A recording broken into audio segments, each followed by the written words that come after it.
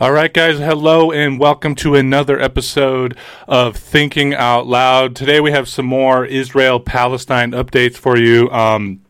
We're going to be focusing on the recent string of companies and countries that are banning Israeli ships from porting in their ports, banning trade with Israeli corporations or those adjacent to Israeli corporations.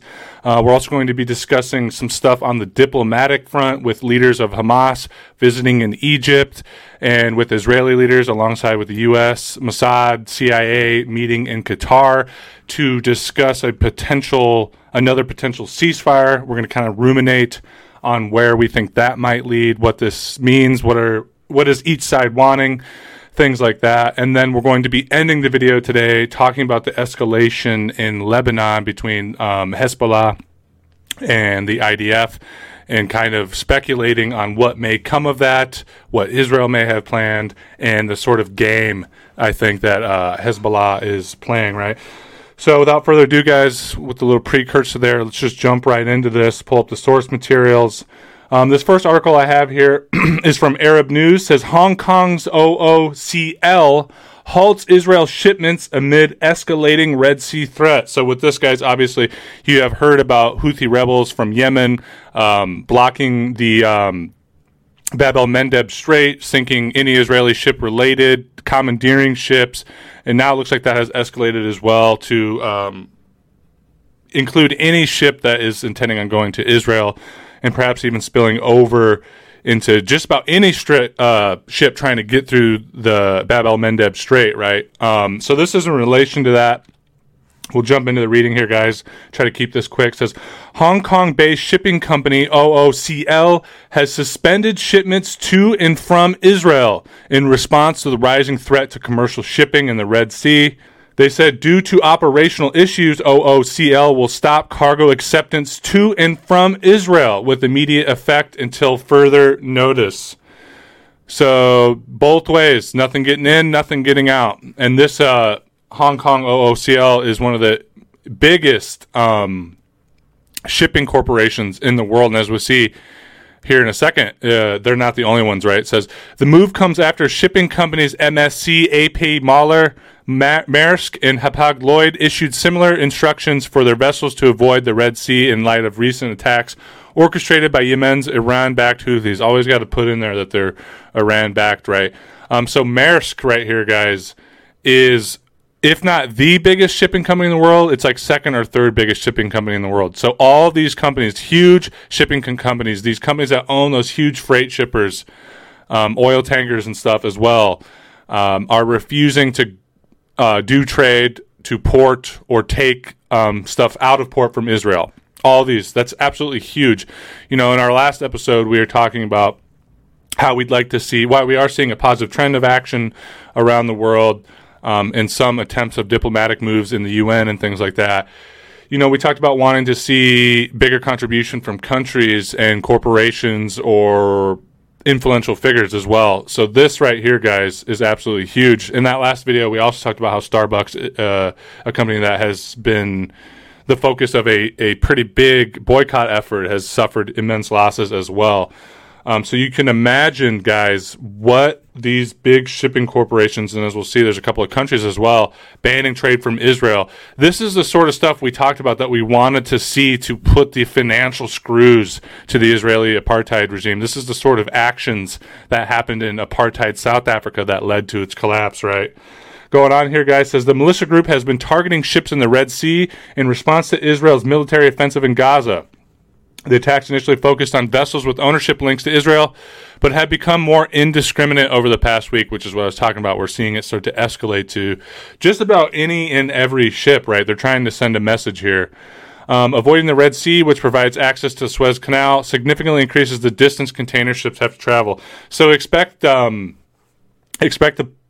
price of oil and other commodities to skyrocket once again. And it seems like we were just sort of seeing some of that inflation and some of that price commodity inflation start to taper off here as we go into winter. But I'm suspecting that over the next couple of months, unless we see some sort of diplomatic resolution, which we may and may not. It's really looking like 60% not, 40% might at this point, in my opinion.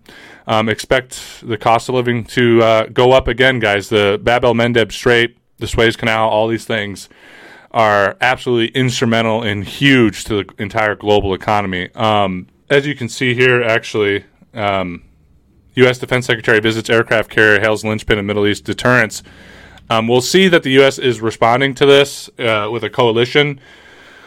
But the thing is with the Houthis, they do not give any fucks. Like, the amount of fucks they give is absolutely zero because they have suffered from a U.S.-backed, Saudi-led genocidal war on their people for, the last 4, 5, 6 years. They are out of fucks to give. They don't care about the consequences. The people in Yemen are perhaps the biggest supporters of Palestinian resistance out of any of the countries in the Middle East, any of the Arab or Islamic countries or in the Persian countries, right? So I don't think they are going to be deterred anytime soon. They are willing to do what it takes to show solidarity, and I believe Yemen is really the number one show of solidarity right now. I mean, the actions, Hezbollah is with Nasrallah is doing an amazing job as well, but obviously due to the geopolitical kind of layout of that situation there, they are showing restraint or being very temperate in their way that they respond and escalate, right? With the Houthis, though, it's just complete balls to the wall, nose to the grindstone. And I like I was saying, I'm repeating myself here, but I do not think they're going to be deterred anytime soon, right? Moving on here, guys, I'm going to jump to this article here because just another example of these sort of bans that we're seeing. And keep in mind, this has only been 2 months. We're going to see this kind of stuff continue to escalate. We're going to see more of this beginning to happen. We're going to see these sort of connections between these corporations, between these countries, between diplomatic efforts, between worldwide global protest efforts sort of converge into a real pressure cooker for the Israeli apartheid regime, right? So this is from Al Jazeera. It says, Malaysia bans Israel flag ships from its ports in response to Gaza war. PM says Israel's actions, quote-unquote, violate international law through the ongoing massacre and brutality against Palestinians. Let's dive into this here, guys. Again, try to keep it quick. It says, Malaysia has banned all Israeli-flagged cargo ships from docking at its ports in what it said was a response to the war in Gaza, accusing Israel of violating international law through the massacre and brutality against Palestinians. On Wednesday, Malaysian Prime Minister Anwar Ibrahim announced the decision to impose a maritime ban on Israel-affiliated vessels, singling out ZIM, Israel's largest shipping firm. So this is absolutely huge. One of these big Israeli shipping conglomerates is completely banned. And for those of you who may not know a lot about Malaysia, Malaysia really is one of the workshops of the world. You have Malaysia, you have Indonesia with Jakarta, obviously. But Malaysia is one of these huge workshops of the world. A lot of textiles and things coming out of that.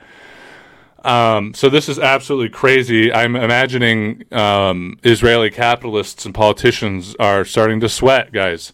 Amid growing alarm over disruptions to global shipping as a result of attacks on cargo ships in the Red Sea. So a lot of times you'll see some of these corporations and, well, the corporations is definitely all about the bottom line, but with some of these politicians, they will use the excuse of the, efforts of Houthi rebels in the Bab el-Mandeb Strip in the Red Sea. But really, it's an excuse for them to show solidarity, particularly in this case with Malaysia as well, because they have been a strong supporter of Palestine for a long time. So now they really have a cover of, this is risky, but they can show solidarity and jump on this sort of global boycott bandwagon right now, right? Ships on their way to Israel will also be barred from loading cargo at any port in the Southeast Asian nation with immediate effect, Anwar said in a statement. Malaysia, where about 60% of the population is Muslim, does not maintain diplomatic relations with Israel and advocates for two-state solution to the Israel-Palestine conflict. The Malaysian government decided to block and disallow the Israeli-based shipping companies DIM from docking at Malaysian ports. Their response to Israel's actions that ignore basic humanitarian principles and violate international law through the ongoing massacre and brutality against Palestinians. We have also decided to no longer accept ships using the Israeli flag, It goes on to say Malaysia has donated millions of dollars in aid to Gaza, and Anwar has vocally supported the Palestinian cause and condemned Israel's bombardment of Gaza since October 7th. So again, just more support diplomatically as well from Anwar Ibrahim, right? So a couple of examples here, guys, and I believe we're going to start seeing more of this out of individual countries. We've talked about in past episodes how we'd like to see more, especially out of the more reactionary Arab regimes, but and more efforts from around the world. But one part of it is when we talk about sanctions and things like that, they are technically illegal. Unilateral sanctions are technically illegal. So that's one of the great things about what the Houthis are doing, right? This is one of the great things about that is, like I was just saying, it gives countries an excuse to implement trade sanctions with Israel without it being a unilateral sanction. It's just, due to the security concerns and financial concerns of what's happening in the Red Sea, we have to do this, right? And then, it's completely legal then. It's not going to be able to be responded to on a global diplomatic stage with like, hey, you can't be doing that. That's illegal, so we're going to sanction you back. So I am hoping while the Houthis are engaging in this sort of guerrilla tactic, this, I guess you could almost say, guerrilla piracy campaign in the Red Sea, I'm hoping that we'll see other countries follow suit and kind of engage in these pseudo sanctions, right? Because this is absolutely huge. Especially as we'll see, the U.S. has responded to this. The U.S. and the West and Israel do not give a fuck about the humanitarian aspect of it. They don't care about the cries going on in the UN, right? But they do care about dollars, right? So speaking of that, let's go ahead and jump into this next thing here. This article is from the Financial Times. I kind of have it in a weird setup because here, maybe I'll give me a second here, guys. Maybe I'll do it like this. Kind of have a weird setup here, guys. I apologize. It's because there was a paywall behind this, so I sort of had to like screenshot it. So I'll try to get my little picture out of the way here. Hopefully you guys can see that. So jumping into this from the Financial Times, expanded U.S.-led naval task force to protect Red Sea shipping as attacks mount. Iran-backed Houthi rebels have stepped up strikes on vessels. Obviously, we know all that. The Pentagon has convinced more than a half dozen allies to join a strengthened naval task force in the Red Sea amid mounting attacks by Iran-backed rebels on commercial shipping that have driven oil prices higher. The announcement of what Lloyd Austin, U.S. Defense Secretary, called Operation Prosperity Guardian, what a silly name, by the way. I just have to throw that out there. Came just hours after UK oil supermajor BP said it was halting all shipments through the waterway. Again, guys, this is another super massive corporation cutting off trade through this region. I don't know that they've necessarily cut off complete trade or port with Israel. Maybe they are able to go through the Mediterranean after going around the Cape there. But again, guys, BP cutting off trade for all intents and purposes with Israel. This is huge. They have to be feeling the screws of this. The economy has to be feeling the screws of this. And despite how genocidal a lot of the population is in Israel, just like we saw in apartheid South Africa, as this pressure mounts, you're going to see people, despite the culture of racism, start to call for ceasefire. And we've already began to see it, especially after the incident where Israeli IDF soldiers killed other IDF soldiers that were trying to that escaped from captivity, trying to, surrender, and then they were shot dead. We are beginning to see the strain of all these different aspects, as well as the death toll of IDF soldiers mount on the Israeli people, right?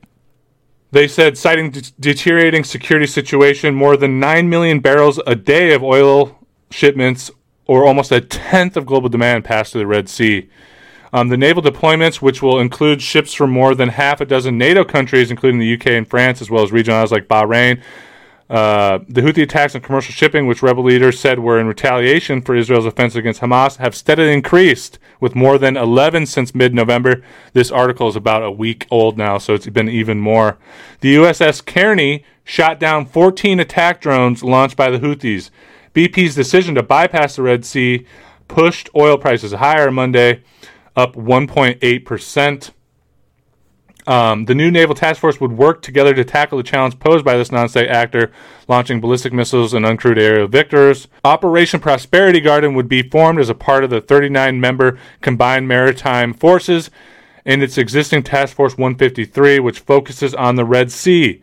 The expansion of the Red Sea Task Force comes amid a broader diplomatic effort by Washington. General C.Q. Brown, chairman of the U.S. Joint Chiefs of Staff, was also in Israel on Monday, following a visit by National Security Advisor Jake Sullivan last week. CIA Chief Bill Burns also met with Qatari and Israeli officials to discuss the release of more hostages held by Hamas in Gaza.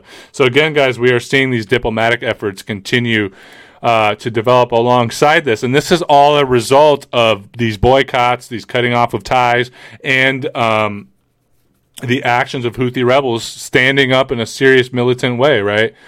Moving on here, says the U.S. has not ruled out military action against Houthi targets if the attacks on ships continue, officials said. It would take, quote-unquote, appropriate action at a time and place of our choosing, Sullivan said earlier this month. Yeah, so that's really all I have from that one there, guys. I just want to point out how big of an escalation this is because, you know, in past weeks, early on in this conflict, we did see the United States send 2 or 3 aircraft carriers to the Persian Gulf and into the Mediterranean Sea as, like we talked about, really a deterrent towards Iran rather than to make a statement against anybody else in the region, right? It was a warning from the United States that, hey, and also particularly to Hezbollah, if you continue to escalate in this way, we will respond. So be careful about letting this roll out into an even larger regional war. But, you know, in our previous videos, we talked about how, like, this is already a regional war, and we are on the escalation ladder. And unless we see some sort of diplomatic resolution, and soon, any one of these days, any hour in the day, this could spiral out into a giant regional conflagration, especially with the Houthi rebels here.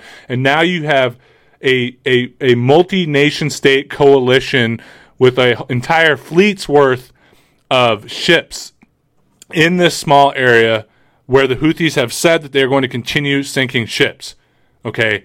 That is a lot of fucking moving parts. That is a lot of fucking moving parts where any kind of accident can happen. And, you know, for all intents and purposes, the U.S. has declared war on Yemen, on the Houthi rebels, right? And obviously the U.S. has been at war with Yemen for a long time through its proxy, Saudi Arabia. But again, guys, this is just a huge escalation, even from a couple of days ago, right? And this is why we have named the video Rising Solidarity, Rising Tensions, because while it is great seeing this rise in solidarity, and we are seeing that it is obviously quite clearly leading to more diplomatic efforts, the sort of diplomatic efforts we need to see, it is really a double-edged sword. It is really a tit for tat up this escalation ladder. You know, it's like we have 2 hourglasses right now. We have the hourglass of escalation, where when that final grain of sand falls into the bottom of the hourglass, we have a regional conflagration that might even spread into U.S. war with Iran, and in turn brings in Russia an entire world war, maybe through proxies, so that it doesn't become nuclear, semi-nuclear, or beyond regional. You never know how these things will completely play out. And then on the other side, we have an hourglass of a diplomatic resolution in the ending of the genocide in Gaza, which will really, pressure valve all of these tensions. And really, you know, sometimes the diplomatic one is looking like it's going to win out. Sometimes the tension one, like today with this video, it looks like it's going to win out. And then you go to bed at night, and then you wake up, and the amount of sand in each hourglass is completely different, right? So moving on here, guys, we're going to try to power through some of this so that we can get everything we want to talk to done. Okay, so this next article I have here is also from Al Jazeera. It says, Hamas head in Cairo as momentum builds towards new Israel-Hamas truce talks. The head of Hamas's Politburo, had arrived in Cairo for talks on the Gaza war as hopes grow that the Palestinian group in Israel could agree terms for another ceasefire. Ismail Haniyeh arrived in the Egyptian capital on Wednesday to meet with Cairo's spy chief and other Egyptian officials who are acting as key mediators. Meanwhile, Israeli officials have indicated in talks with U.S. and Qatari representatives, as well as with Mossad and CIA, that Tel Aviv could be open to a truce deal. So this is a really huge development, guys.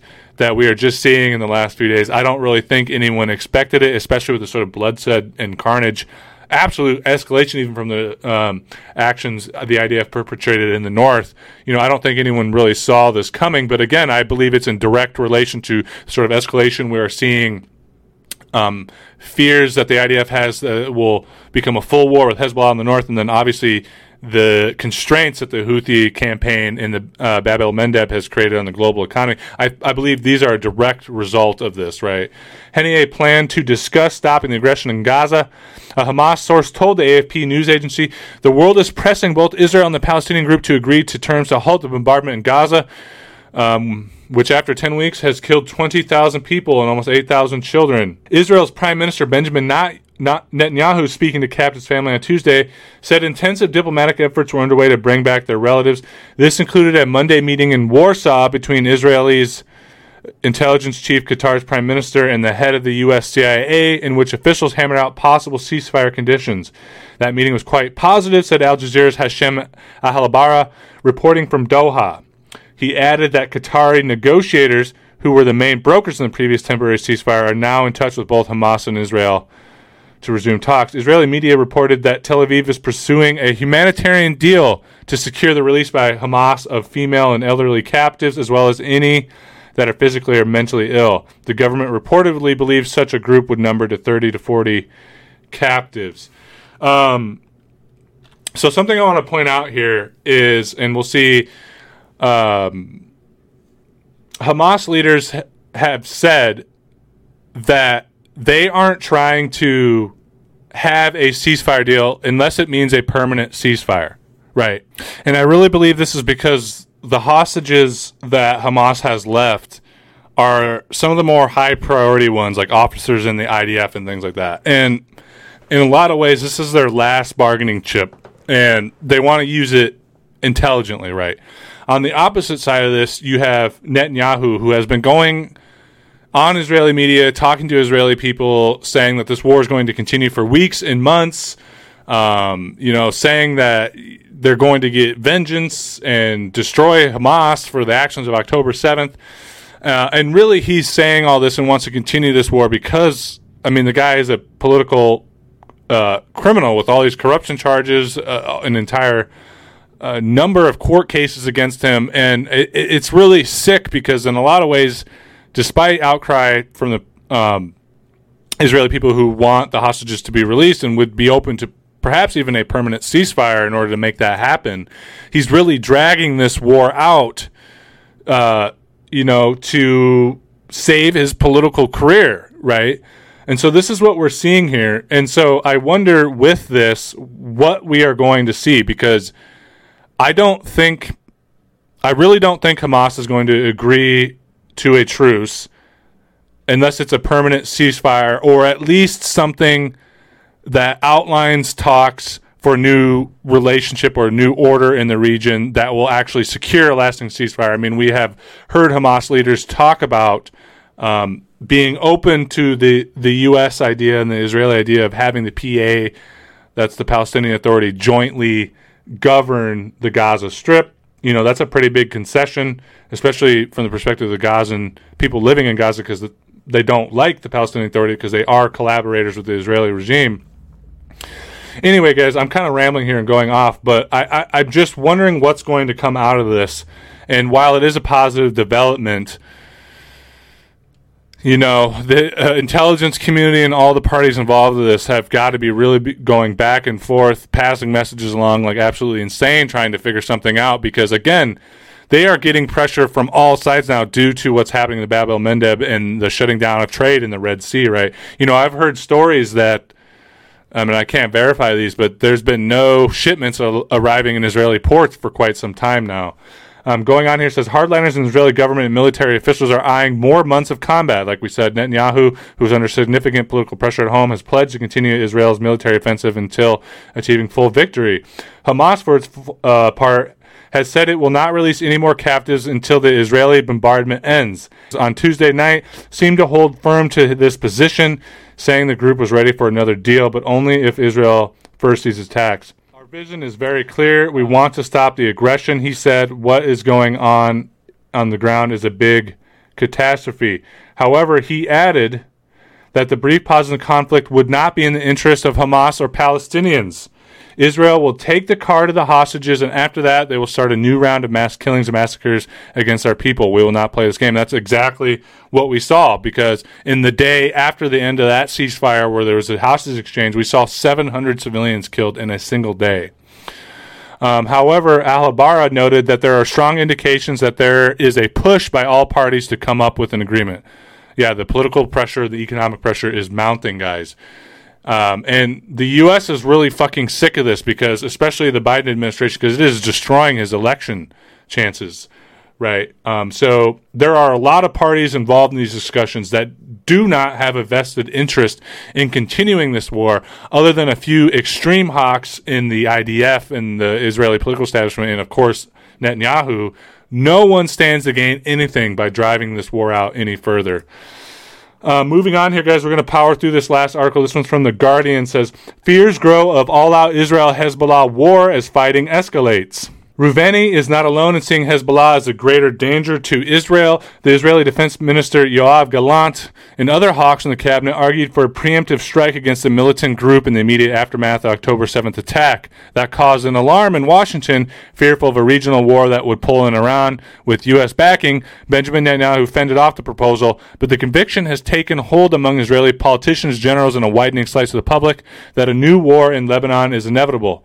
An opinion poll carried out in November found that 52% of those surveyed favored an immediate strike against Hezbollah. And this is very indicative of the sort of hubris and absolute warmongering murder lust that is prevalent in Israeli society, right? In recent days, the fighting has escalated and the civilian death toll is rising for Israelis and at least 14 local Lebanese. 3 journalists have been killed by Israeli drone and tank strikes. We have this exchange of fire between Israel and Hezbollah, and the trend line is one of escalation, said Orna Mizrahi, a former Israeli deputy national security advisor for foreign policy. This is the most worrying thing about the situation, this trend of escalation. Nobody wants to have a full-scale war, but we can get there anyway. Hezbollah was supposed to pull back from the border across the Litani River about 20 miles away and to disarm. It has done neither, and instead built up a fearsome arsenal with Iran's help, estimated at well over 100,000 rockets and several tens of thousands of fighters as well, mind you. I mean, this is a huge deterrent to Israel, and they are really not used to being deterred. And I just want to know what's going. It's absolute insanity going through these IDF officials that want to escalate this war, fighting a two-front war. They are not doing so great in Gaza, despite the carnage. They are not making any real traction in defeating Hamas.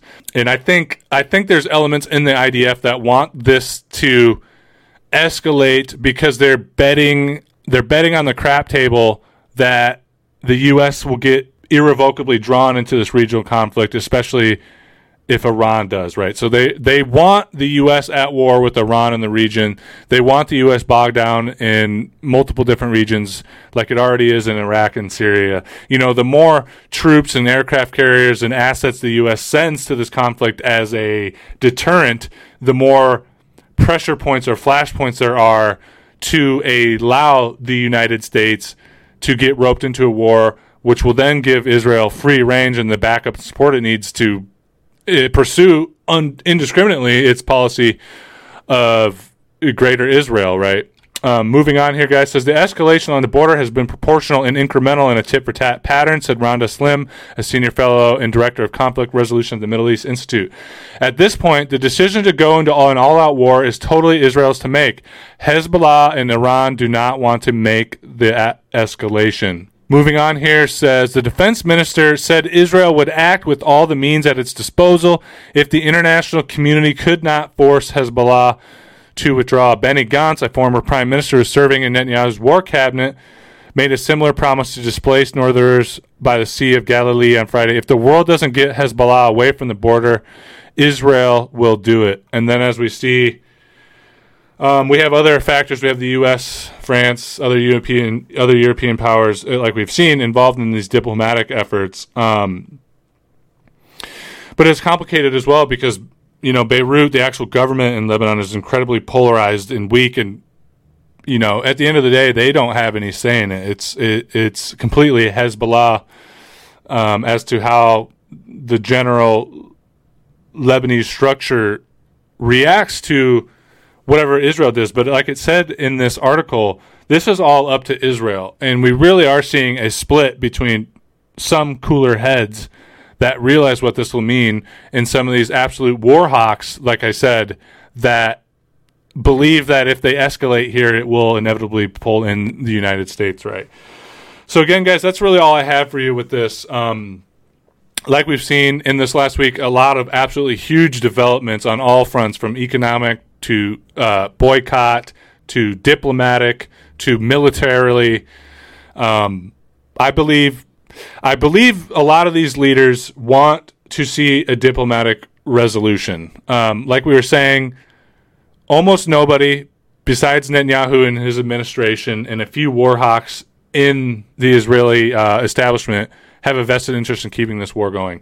The U.S. doesn't. It's bad for PR. It distracts them from, their efforts to escalate in the Pacific and contain China. Hezbollah, as we have seen, has reacted in a very, tempered way to the conflict in southern Lebanon. They don't want to draw into a larger war because they know it'll be devastating, not just for them, but for Lebanese people as a whole. Iran does not want this because they realize that it could spiral into a war with the U.S.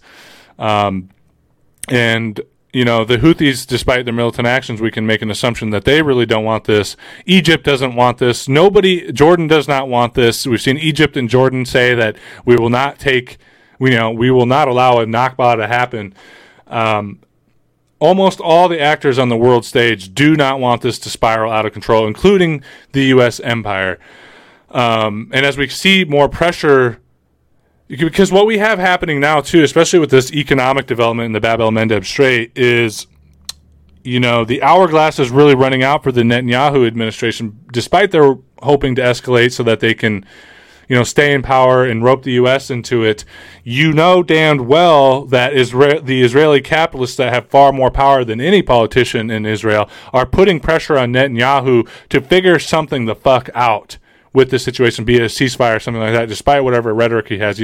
Their bottom line is getting fucked right now. Like we saw ZIM, the biggest Israeli shipping company, essentially have sanctions from Malaysia, and we know that more countries and corporations are going to follow suit. So, he has got to be completely isolated right now from a wider political establishment, for those that are maybe a little bit more liberal and less insanely Zionistic genocidal.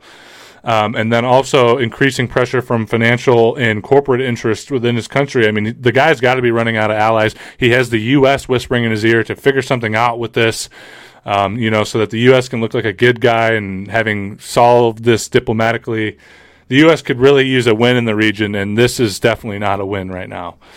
Anyway, guys, drop a comment. Let me know what you think is going to happen with this. Give me any more resources you have. Let's get a discussion going. I believe the Israeli government is going to capitulate in some way. While I believe that Hamas doesn't want to release its last kind of hostage card, and Netanyahu doesn't want to end the war, I could see Hamas capitulating to a situation where there's actually real humanitarian corridors that are maybe backed up by some sort of security guarantee via the UN, Egypt, Qatar in the south, where we can get actual real humanitarian aid in, significant humanitarian aid. I could see Hamas, Hallie, capitulating to that. I have a feeling that's kind of what's going on behind closed doors. But, drop a comment. Because I don't think Netanyahu wants to end this war, and I believe the Israeli public still has enough genocidal mania to want to keep it going at this time. But I do believe the hourglass is running out. Anyway, drop a comment. Let me know what you think. Again, guys, that's all I have for you. Don't forget to subscribe, like, comment, share, all that good stuff. And don't forget you can support my independent media work on Patreon at patreon.com/entitledmillennials, or you can provide a one-time donation through PayPal at paypal.me/entitledmillennials. I always really appreciate the support you guys give me. And as always, guys, it's great hanging out with you. I love talking issues with you, and I'll speak with you again real soon. Bye-bye.